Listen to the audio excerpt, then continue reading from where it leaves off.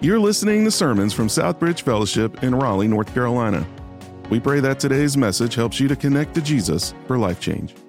Just one verse today, Judges chapter 3, verse 31. We've been going through this series since the beginning of the year here, and a couple weeks ago I was off. Pastor Dave made a comment. I don't know if he just thought that I don't watch the videos afterwards or what, but he was making fun of me about running. And so I wonder in our congregation, how many of you in here have ever been in a race? Could have been a three-legged race, a potato sack race. When you were in elementary school, a relay race. Everybody, let's do it at once. Use like a wave. We did the wave kind of. I don't know if you saw from up here. How many of you have ever been in any kind of race? Raise your hand. All right, keep them up, keep them up. How many of you have ever run like a mile or longer race? You can put your hands down so it goes down. How about a 5K or more? Half marathon? All right, triathlon, Ironman. Impressive. Look at y'all. All right, one last one. You ever run a Spartan race? Anybody here ever run a Spartan race? See David over here. Got some people. All right, got a few. Any of you who think that running for recreation is nonsense, crazy, whatever? You're the one that posts to the social media, I don't run because the Bible says, unrighteous people get chased, like all that kind of stuff. And so, if you think that running is crazy, in a Spartan race, what they do is it's about the length of a 5K. It can vary from race to race, but they set up a bunch of obstacles to make it harder. I went to a website this week that specializes in this. It was race.spartan.com, and they said that their mission is to make unbreakable humans. But they do it by giving a bunch of things that will break humans. And so what they do is you go to run this race about the length of a 5K, and it says if you can run a 5K in about 30 minutes, this race will take you somewhere between 45 minutes and 2 hours. Because you're going to have to carry heavy objects and, put logs on your neck and climb over a wall. And they don't tell you what the obstacles are before you get there. That's part of the race. Well, today at Southbridge, we're going to have our own Spartan race. You guys can bring the obstacles in now. We'll begin to set these up. And we've got two contestants. Some of you know Pastor Danny. And so Pastor Danny, if you could come up. Pastor John, I see here. If you could come on up, that's great. We've got Pastor Danny over here. Pastor John over here. Yep. For those of you who don't know, Pastor John is an athlete, and he's the only pastor on our staff who's ever been in a college national championship game, and so you can talk to him about that as a goalie in soccer. We got Pastor Danny here. Those of you who don't know, Pastor Danny not only has been our student pastor, currently serves as our send pastor, but Pastor Danny met his wife at Triangle Rock Club. The owner of TRC, Triangle Rock Club, is a member of our church, and so he knows how to climb. In fact, I asked Danny to help me put this together and said, who do you want to go against? And he said, Pastor John, who's his boss here, by the way, just so you know. It was close in the first service. We won't reveal who the winners are, but each guy needs a cheering section. And so I don't want to hear about some follow Apollos, some follow Paul. Here's what we're going to do today. If you're on this side of the room, you're Team Pastor John. Give him a hand. All right. Over here, Pastor Danny. There you go. All right. Danny, your parents aren't like over here, are they? Okay, that's good. Okay. And so what they're going to do, we're going to need your help right here. We got you set up here. Is they're going to climb this rope. Once they get to the top of this rope, they're going to go through the hula hoop.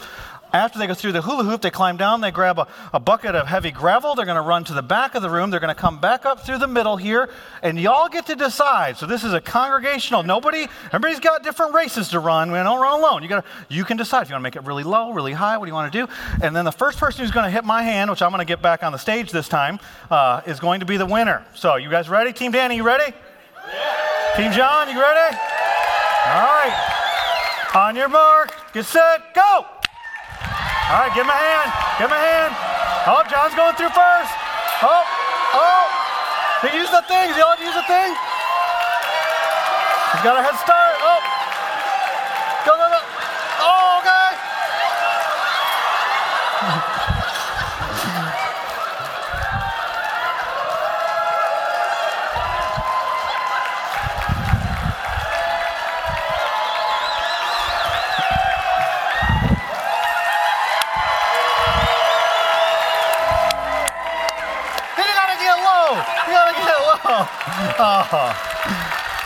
All right.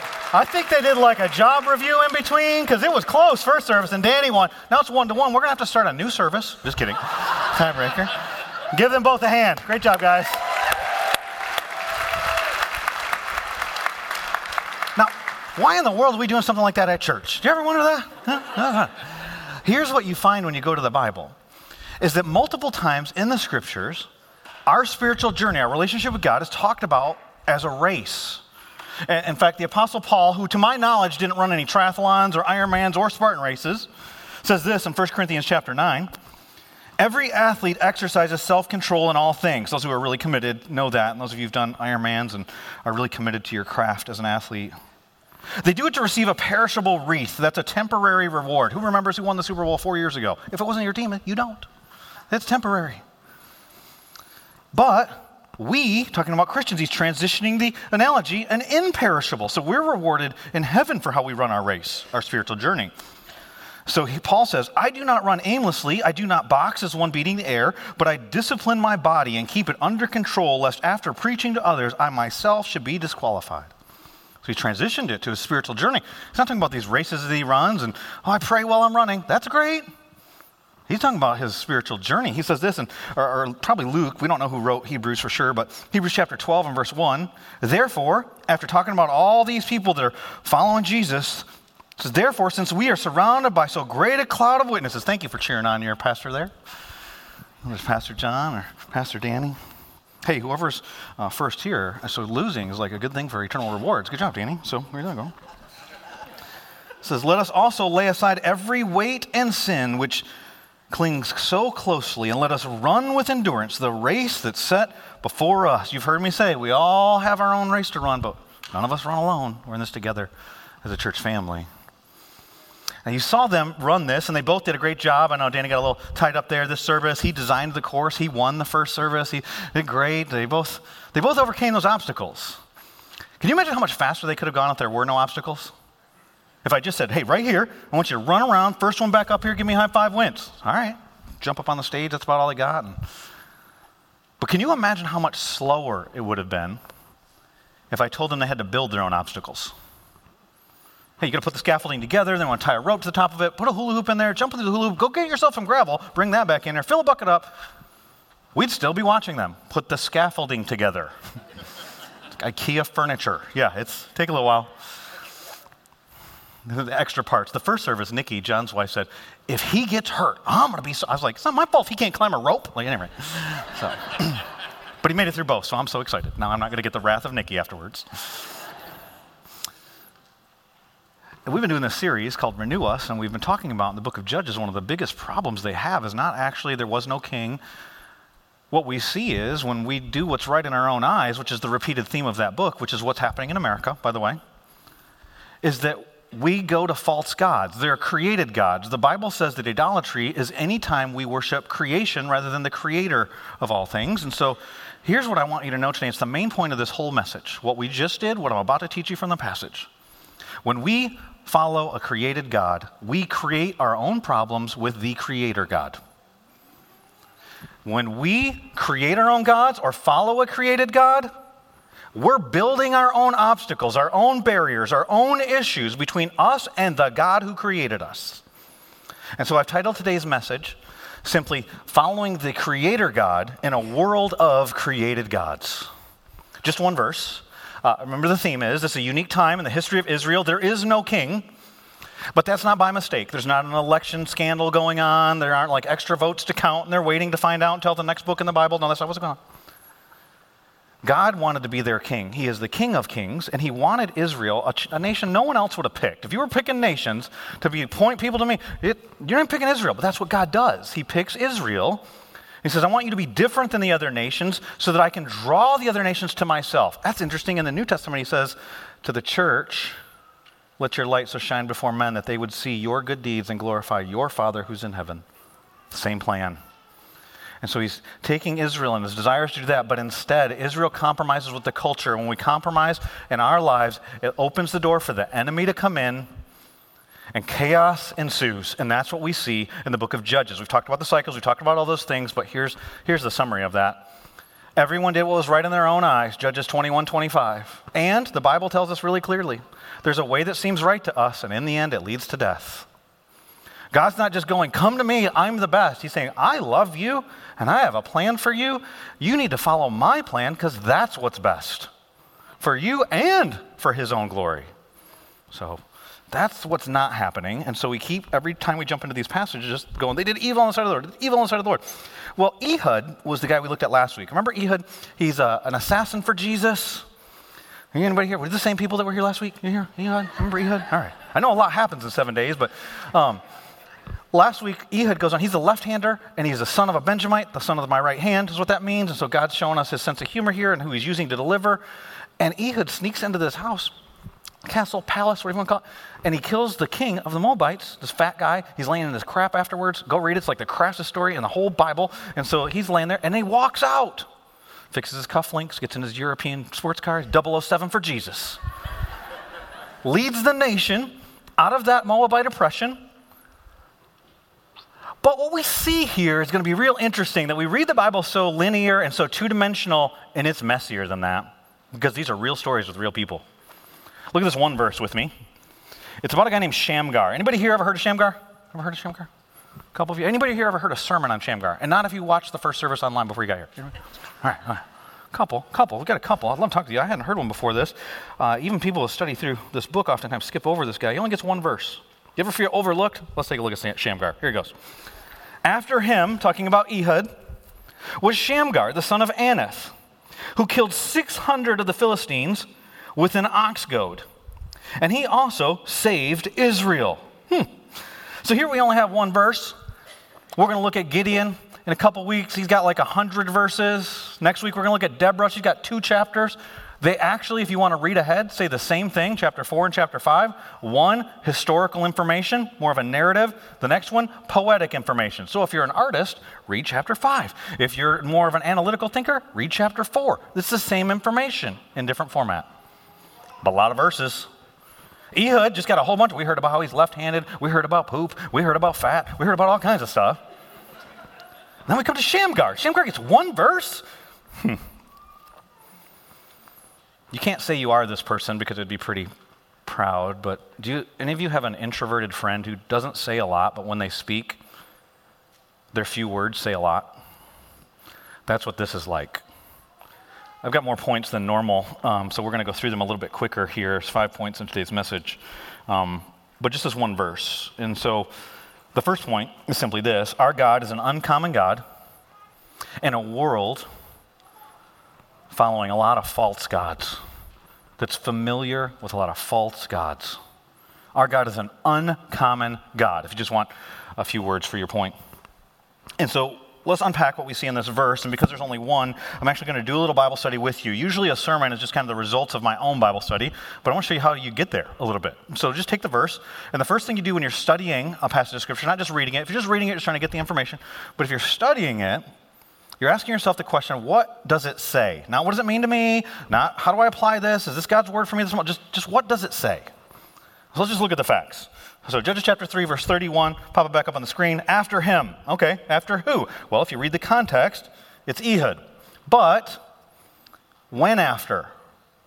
Is it after the 80 years of rest? Or is it after, like right after he kills the king and then the 10,000 Moabites? We don't know. But there's only one other verse in the Bible about Shamgar, and it's in Judges chapter 5. It's in Deborah's song in Judges chapter 5 and verse 6, and it becomes clear that Deborah's ruling during the times of Shamgar, and there's overlap in these things. And so, well, maybe the area where Ehud was leading was experiencing rest. There's other things happening in the country, in the nation that they're in, and they're not all united. In fact, they're pretty divided. Now, sometimes there's these broad statements that are made of they all turned to God, and there's times where it's like they all did evil in His sight. But remember, these are individuals. They're not all at the same place. There's a similar theme. Everyone did what was right in their own eyes. Okay. So after Ehud, but we don't know when exactly, just sometime after one of those things. He was the son of Anath. We can see that. After him was Shamgar, the son of Anath. We'll talk about what that means in a few minutes. He's probably a farmer because his tool here is an ox goad. And so an ox goad, just so you know, is the tool of a farmer. He used this tool to kill 600 Philistines. Dangerous with the steel. There he is. Is the enemy, for those you don't know, regulators, mount up. Anyway. And the fact that he had to kill Philistines tells us there was an enemy in the land. The Philistines. So who were they? Well, let's go to that other verse about Shamgar and see if that sheds some light on what we just read. That's Judges chapter 5 and verse 6. And so if you're studying your own, you'd have to read until you got to this. But just to fast forward a little bit. In the days of Shamgar, so this is Deborah singing her song. In the days of Shamgar, son of Anath, so it's the same Shamgar. In the days of Jael, we'll meet Jael next week. The highways were abandoned and the travelers kept to the byways. So nobody's going out on the main roads. Why? There's a spy balloon floating over the top of it. Just kidding. No, because the Philistines are ruling and reigning. Who are the Philistines? Well, without getting into all the details, if you got a good study Bible, if you read down at the bottom, it'll tell you things like this about the Philistines. They're warriors. They were seafaring people.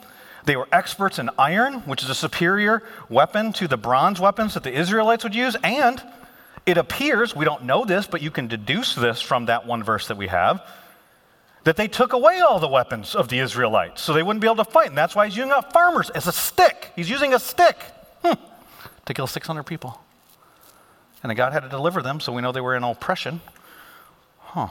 So people are living in a time of fear. They don't even travel on the main roads, even if they're essential workers. They're not out there. So they're not out there's fear. There's oppression. Oh, and it's the Philistines. So we know there's a bunch of false gods. And God told the people of Israel, actually, if you compromise with the culture, then here's my wrath. I'm going to give you over to what you want. You want that? Then you can have it. It's Romans chapter 1 in the New Testament. Same thing happening here in the book of Judges. You want to do what's right in your own eyes. That leads to following false gods. So who were the false gods of the Philistines? Well, there's so many of them we can't name them. But if you go back to Judges chapter 2, you'll see that a couple false gods are named. And so Judges 2 is a summary of the book. And so it doesn't tell you every individual event, but here's the summary. Judges chapter 2, verse 11 through 13. And the people of Israel did what was evil, so this is how God views our idolatry, in the sight of the Lord, and served the Baals. And they abandoned the Lord, the God of their fathers, who had, remember this when I share something else with you in just a second, who had brought them out of the land of Egypt. So the God of their salvation, they abandoned for the Baals. They went after other gods from among the gods of the peoples who are around them, and bowed down to them, and they provoked the Lord to anger. They abandoned the Lord and served the Baals, and then there's another god mentioned, and the Ashtaroth.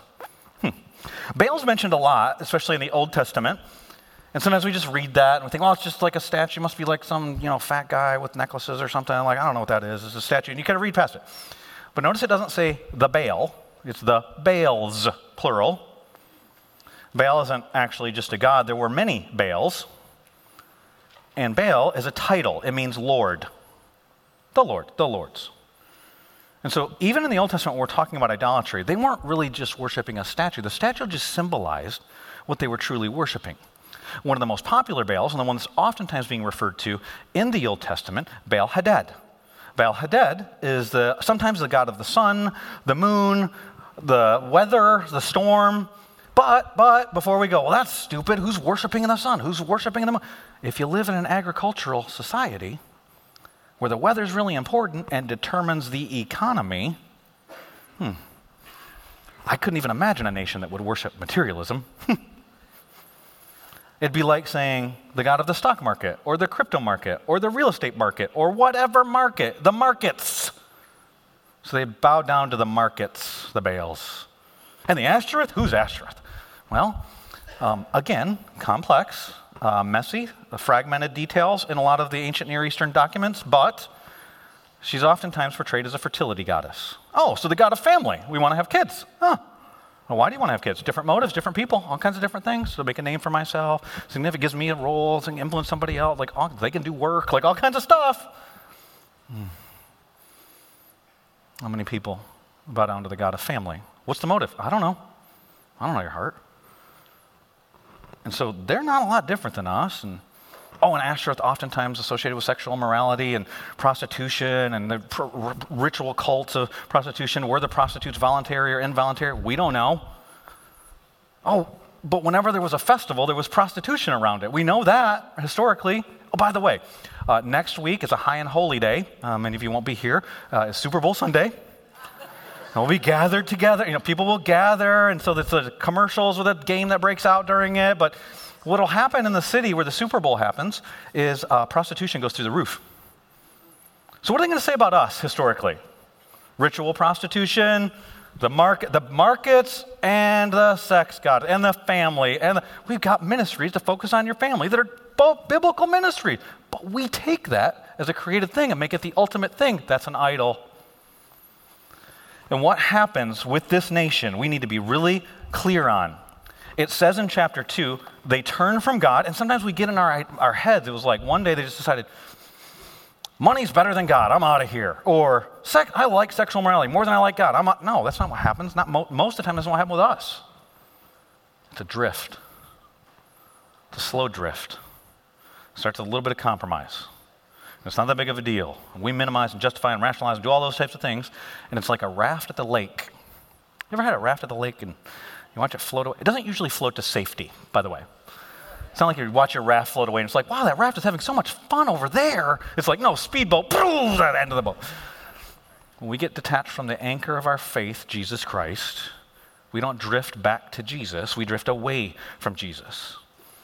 If I were studying the Bible one-on-one with you and we're trying to unpack this passage, I'd take you to a commentary, the New American Commentary by a guy named Daniel Block. And so if you want to look it up, you can do that. He walks through the process that you can see in the Bible of their drift. It's too much information to give you in a sermon. Here's some highlights. Step 1, he says, is a leadership problem. They had a great leader, and Joshua followed the Lord, and we've already read multiple times in this series that as long as Joshua was leading them, they followed the Lord. But there's a leadership problem after that as they're settling into the promised land. And what the spiritual leaders fail to do is create a central place for the nation to come and worship. So we can see that from the evidence in the text. And what Block says most likely happened is, as they stopped to magnify God and who he is and began to forget what he had done, and instead just on their own worshiped in their localized places, they started to drift away from God. Now I could say how this has happened in our culture, and we can talk, well, don't make enough importance about the central gathering and online church and the pandemic and like all this. Listen, we had a problem way before that. And here, I am not picking on any person here, so please don't email me. But here's the deal. No one's in my mind. It's not something you shared with me. It wasn't 2 weeks ago you told me you were church shopping. None of that stuff. How many people in our country today are actually coming to church to magnify God because of who he is and what his character is, opposed to how many people are coming to church for what it can do for them, for how it makes them feel, for fixes their marriage, helps their finances, makes this thing because they needed, and they had a rough week, and there was a shift. I don't know exactly the date or the leader to point it to or any of those types of things where church became more about the people that were coming than the God that we're talking about. Which then you got to ask yourself the question, who is the God that we're even talking about if every time we think about him, we're thinking just about what he does for us, how he helps me. Like, when did Jesus become your personal assistant? Like, he's coming along, just all these things. And it's like, is that? And I don't know this, but my theory is that it's a leadership problem, and it started with the leaders of the churches. And my theory is that the motive was because of some insecurity or ego issue in their own lives, that it was, we got to get people to come. Why is attendance so important to so many pastors? Like, that's so weird to me. Here's my experience. The more people that come to our church, the more issues we have. Mo people, mo problems. Biggie Smalls, theologian. He's dead, so then therefore he can say good things about him there. I think it's the insecurity of the leaders. They want to say, well, look, God's doing something here, which then makes them think, well, I'm good enough. I'm doing something. What's the deal? More people are going to watch a Super Bowl, never going to watch a church service. Doesn't mean God's got his hand on the Super Bowl. That's a weird way that's an American way. Bigger, more. Okay. What if we just made a big deal about Jesus? How many people would come? I don't know. That was step 1, was the leaders, and then the people then followed, and then step 2 ended up being, this guy, H. Donor, says what he calls poly-Yahwehism is what took place in Israel. And poly-Yahwehism you could see because there are different tribes, and a lot of times we talk about them all as one group, but the northern part of Israel is talking about Yahweh, and the southern part is talking about Yahweh, and when you put those things together, they don't match up. Is the Jesus in Connecticut the same as the Jesus in Alabama? Somebody sent me a video the other day, I got to repost it today because it's so accurate, of the different drivers in different states. I wonder if we did a different Jesus in different states. Which then you got to ask yourself the question, which one's the real one? Or are any of them the real one? because there's elements that you get from the Bible, and that's what they had with their poly-Yahwehism. Step 3 was the people not only redefined who Yahweh was, but they syncretized him with other beliefs that they had. And so syncretism, not pluralism. A lot of Christians think that I'm not a syncretist because I'm not a pluralist. I believe Jesus is the only way to heaven. That's Orthodox belief. I believe, no other name under heaven by which men shall be saved. Acts 4:12, the name of Jesus. Amen? Just because you believe that doesn't mean you're not a syncretist. Syncretist is when you fuse two strong beliefs together and try to make them one thing. So, we could talk about materialism. We could talk about it's not wrong to be a patriot. But when your God starts to resemble more your political leaders than your political leaders resemble your God, that's a problem. And so we got these strong beliefs about other things, and materialism, like what do poor people in South America think of preachers in the United States that say if you just believed enough, then you'd be healed. If you just believed enough with our medical care, if you just believed enough, then you'd be rich. With our economy, it's a little different than theirs, and there's faithful Christians that are watching going, what? Where's that in the Bible? It's not. So you've taken some truths, and God's going to bless you, but the way you're defining blessing is an American way to define blessing. What does the Bible say is a blessing? It's him. You get him, Job. You get him. Because Solomon had everything. And he says, it's all vanity. Follow God. Obey his commandments. So God can get you there different ways, Job, Solomon. But if there's only the American, that's why some of us need to travel. It's not just to see other places. It's so you can talk to other Christians and think, is the Jesus they're talking about the Jesus I believe in? And what if we just read the Bible, then what Jesus would we have?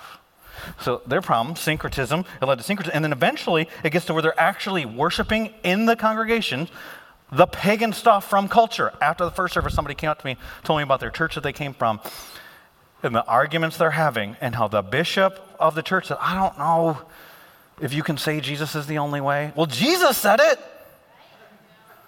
So I don't know what you're doing over here. And then that's why they're arguing about whether to have pastors that represent things that get worshiped in our culture as the leaders of their congregations. And so that's what happens. Same cycle. It's a drift. It's not just a moment. And we don't drift to him. We drift away from him. How do we follow him? We got to know who he is. And there's a lot I could say about that. And the rest of the points, they're going to go quick, but they're all about the glory of who he is. And the first one is this. He's a God of unequaled anger. Some of your heads popped up. Unequaled anger. Some people say this is why I can't follow God. He's an angry God. People get angry about God being angry, which is ironic. Some of you would rather I talked about his unparalleled patience or his, unmerited grace or his unconditional love, his unfathomable wisdom, and that's all true. But from this verse, he said that the guy that he uses to deliver Israel killed 600 Philistines. We don't know if it was all at once. We don't know if it was over a period of time, but we do know that's God's wrath. Just like Ehud when he killed the king and then 10,000, and just like God's wrath in Sodom when he brought fire from heaven, just like God's wrath in Genesis chapter 6 when he wiped out everybody with a flood, and just like it's God's there's anger. Now here's the problem with talking about God's anger. So we have to take it out of its context of his unparalleled patience and how long he's waited, of his unmerited, means you didn't earn, grace, and how gracious he's been for such a long time. And we talk about how God is slow to anger, abounding. Slow to anger doesn't mean no anger. He does get angry, and almost all of us know that it's possible to get angry without sinning. The New Testament says, be angry, don't sin. Okay, so it's possible to be angry if you're angry about the right things. And so I want you to think about anger with me and try to think about it in a biblical way. Imagine you're me, and you've got a couple guys that come into your office, and I'll just tell you, even though I know the Bible and some of those things, you go to a counselor sometimes, you go to a pastor, and you think, well, they know the truth, so whatever they said should be the thing. Well, sometimes we're going, which truth at which moment? And how in this situation should I help this person? So 2 guys come into my office. What would you do? First guy comes in. He's a politician. Won't use his name. It's like writing a book, right? I just won't use your names, and I can write whatever I want. He's writing a bill that he thinks will help people. I don't think I need to go over the stats, how dangerous it is to text and drive.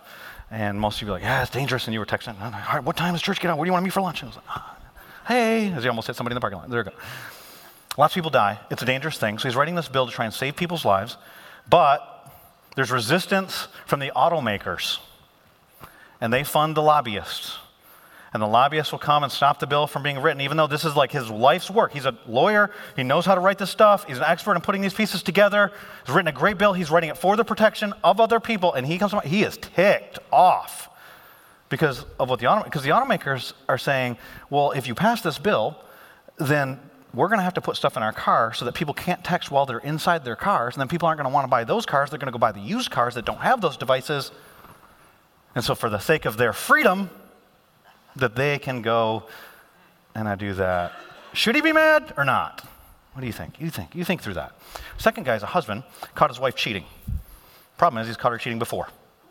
The last time she had 5 different lovers. This time she only had 1. He comes into my office, he's talking to me about that. He says, well, just 1. Progress, not perfection. And he's not mad. Should he be mad? I made up those scenarios, a conglomeration of different people that I've talked to, but you wonder why God gets mad. He says we don't obey his commands, laws. We think that he writes these laws because he's trying to steal our freedom. No, he's a good God. He cares about you, and he's telling you, there's a way that seems right to you. I want to take away my freedoms. It's going to lead to death, texting and driving, or lying, and adultery, and stealing. Yeah, thou shalt not, thou shalt not. Why? They're like guardrails of safety in your life. He's a good God who created you. He knows what's best for you. But when you think you are creation as a created being, you know better. That's the epitome of arrogance. You're actually in war with God. He opposes the proud. And we create our own problems when we follow created gods. And it makes him angry. Oh, and he also talks about, throughout the scriptures, Old Testament and New Testament, that he's our husband, the bridegroom, some passages say, that he's the husband of his people, and that every sin we do and every time we commit idolatry, it's spiritual adultery. And he's told this nation, hey, don't have other lovers in your bed. And they keep bringing in foreign gods, if he wasn't angry, it'd be a sign of apathy. That's why some of you laughed when I said that. But you're doing better than you were last. It's still not okay. Your idolatry, not okay with God. He has unequaled anger. And if you think I'm making it up, I read it a little bit ago. I'll remind you again, just in the chapter before this, chapter 2 and verse 12, says that they provoked him to anger. I can't find the verse here, but it's in there. Verse 14 says they kindled his anger in some translations. He's angry. And then here we see this wrath coming where these 600 people die. Verse 14. So the anger of the Lord was kindled, burned. It's the idea of flaring nostrils. But this is after his unparalleled patience, unmerited grace. It's part of his unconditional love. In fact, and Christians argue about this, so to be fair, I'm not just saying you don't have to just accept this, but a guy like Tim Keller says, God's anger actually reveals his love. It's not an argument against it. And what we fail to do, and what skeptics often fail to do, is they portray God like he's just an irate child who didn't get his way. No. Put it in context. How many years of their idolatry did he endure? How much grace is he? How many times has he taken them back? And the same. And so this wrath comes, and we've already seen it's not ethnic cleansing or anything like that. It's something different. And he's right to be angry because he loves you. And so he hates the things that destroy you. Unequaled anger. And he uses unlikely people. God uses unlikely people. Remember, we already went through the facts of this passage. Shamgar? Really? I'll tell you who Shamgar is in just a second, but just think about how much, even just as Americans, we love underdog stories, right? We love that. I was reading this week J.K. Rowling's story. You know her story at all? She's the author of the Harry Potter book series, best-selling book series in the history of the world. Richest author in the history of the world. Yeah. Well, she was at a place where she had gotten a restraining order on her husband, eventually divorced him while they just had a 5-month-old baby, and she was depressed, wasn't sure if the baby was even going to make it. She was suicidal and would literally wake up in the morning surprised that her baby was still alive, living on welfare. When she first wrote the book, it got rejected by 12 different publishers. And so then when we hear her story, we're like, whoa, Rags to riches, but you know what's better than rags to riches in America? Unlikely hero stories. Like, we love it, like, our firemen are heroes and the policemen are heroes, but then you hear somebody, every once in a while, it's like, I read this story of a little boy, Tyler Duhan. He was in New York City, and he was staying with some relatives, and their house caught on fire. 8 years old, like you expect a fireman to run into the fire. 8 years old, he wakes up during the fire, and then goes and starts waking other people up in the house. He wakes up a 4-year-old and a 6-year-old, saves 2 kids' lives, then goes back in and gets 4 adults out of the house, saves 6 people. When he was saving the 7th person, he died.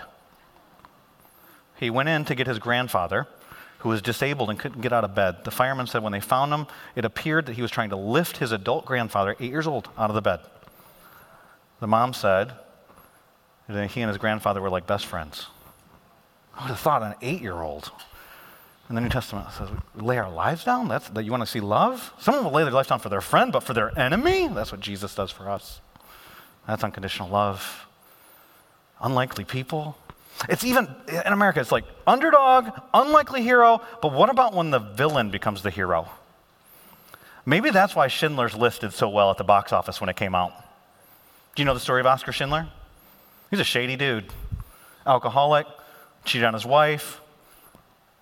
He was a Nazi, but he lied to German soldiers and bribed them and freed 1,000 different Jews from concentration camps. And today there's 7,000 Jews that are alive as a result of his risk when he put his life on the line for theirs.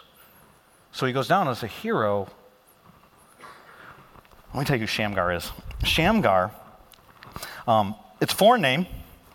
Many scholars believe that Shamgar was a foreigner, but who's the son of Anath? What does that mean? Anath is a foreign god. It's a Canaanite god. I told you there are many. Oftentimes, Anath is actually associated with Ashtoreth, who was mentioned in chapter 2.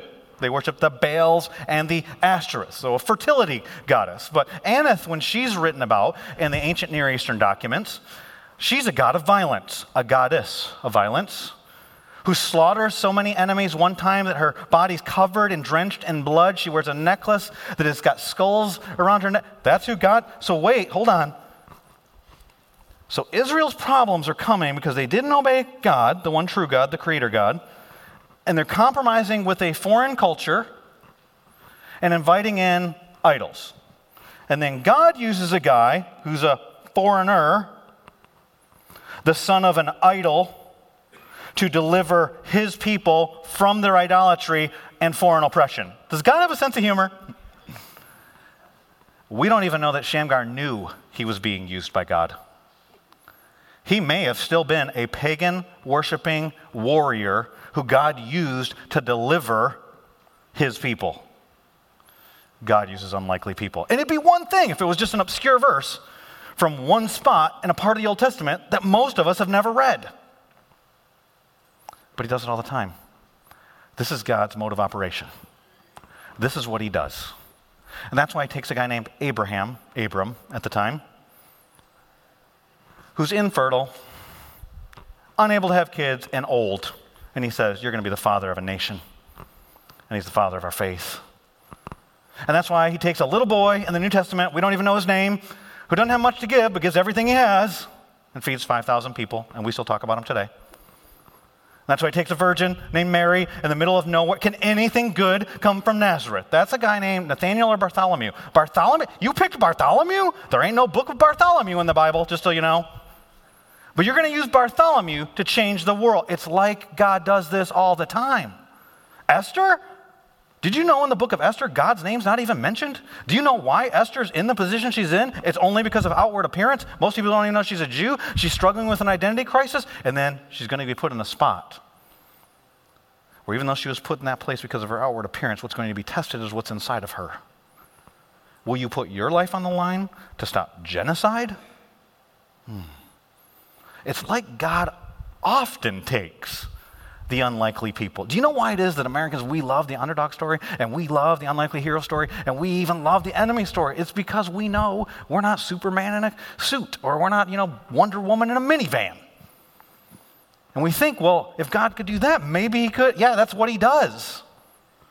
He uses unlikely people. And so many of us, what we do is we think, I've got this disability. Ehud may have been disabled last week. Left-handed, may have been unable to use his right hand. It might have been why he was able to smuggle a sword in. If not, so I put it on the other thigh. Oftentimes, we think, my learning disability, my past, my whatever. That's your weakness. God will take your weakness and use it as a weapon for his glory in a battle you can't even see, Job. Because you want to talk about the things that God uses? Not only does God use unlikely people, he uses and chooses unconventional methods. He uses unlikely people, he chooses unconventional methods. An ox goad? Who here knows what an ox goad is? Anybody? You do? James, you know? You got it? All right, you guys want to come up here and preach? Because I didn't know. All right, you looked it up ahead of time, so you're out. You're just like me. All right, Davis doesn't want to look at me because he wants me to call him up on stage. So, ox goad, I didn't know what that was. So I looked it up. It's a farming utensil. It's about an 8-foot stick. It's got a spike on the end of it. You would goad the ox with it to make it go in the direction you want it to go. Remember in the New Testament, Acts chapter 23, I think it is, where Jesus says to Paul, why do you kick against the goad? Yeah, that's the analogy he's using. Why are you fighting what I'm doing? Pushing you in the right direction, and you're persecuting me, he says to Paul. Well, here, the goad is a farming tool. On the back end of it is a blade, which you would clear the plow with. You would dig up roots and make way for the ox to be able to go through the path you want him to go on. And it's probably because the Philistines took their weapons away.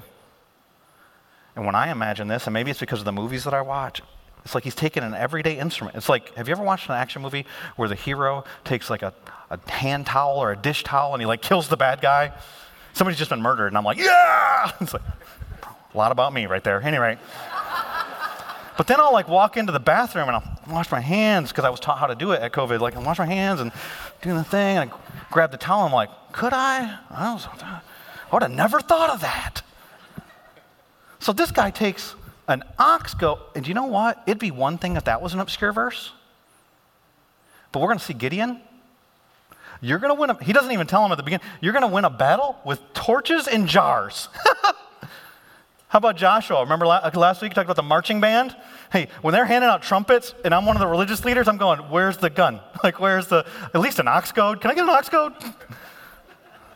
Trumpets and torches, and we can go through all of that from a little kid's lunch and Moses' staff, and you look through the Bible, God's oftentimes doing things we would never predict, and then we look at our lives and we're looking at stuff the way we think it should go and the way that we want God to do stuff, and we're missing what God's doing because he's using stuff we would never use.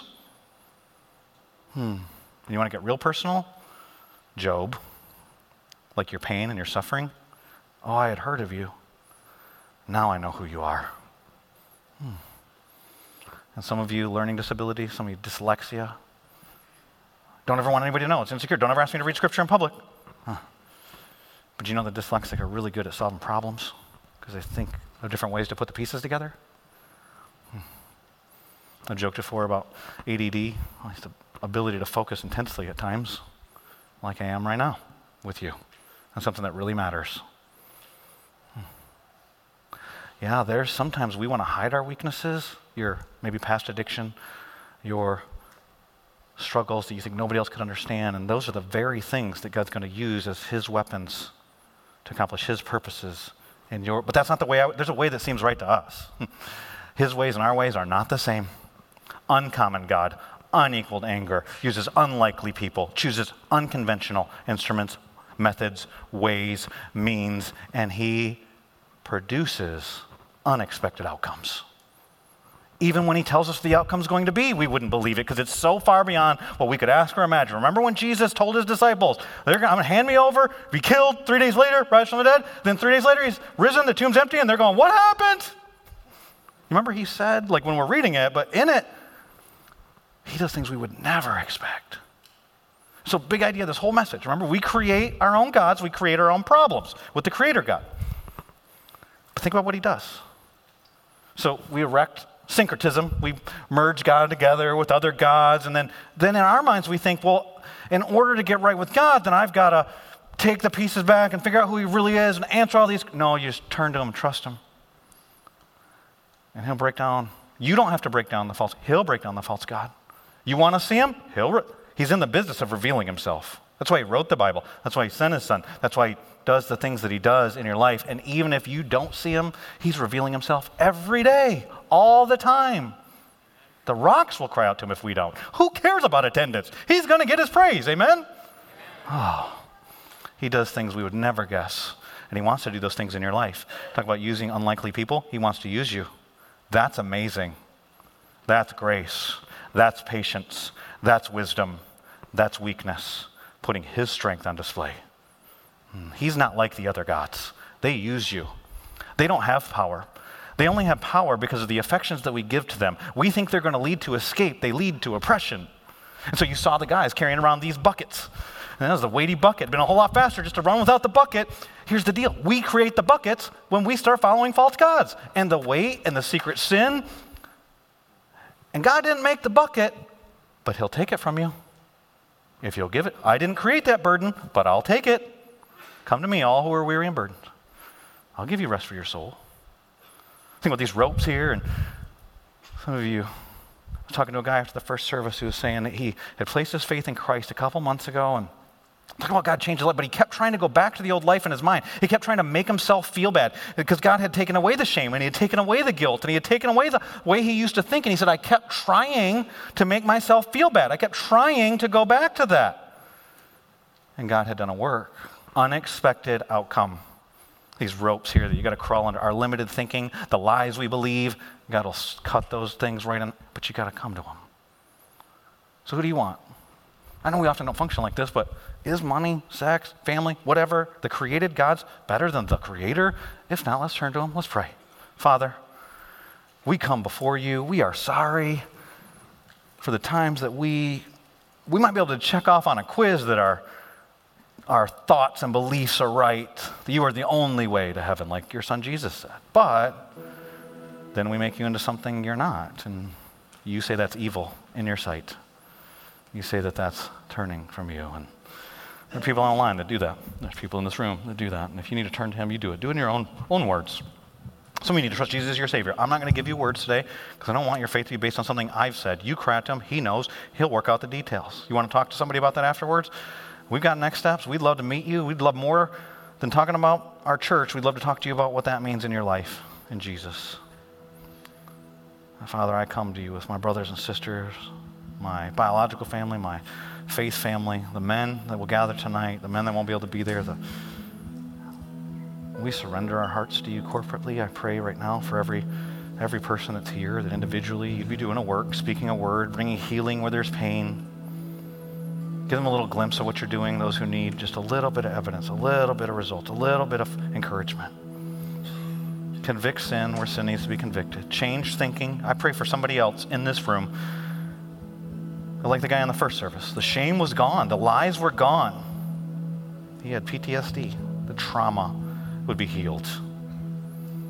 I pray for change. I pray for healing. It's in Jesus' name I pray. Amen. Thanks for listening to sermons from Southbridge Fellowship in Raleigh, North Carolina. If you have a question about the message you just heard, email us at info@sfchurch.com. For additional resources or service information, visit us at sfchurch.com.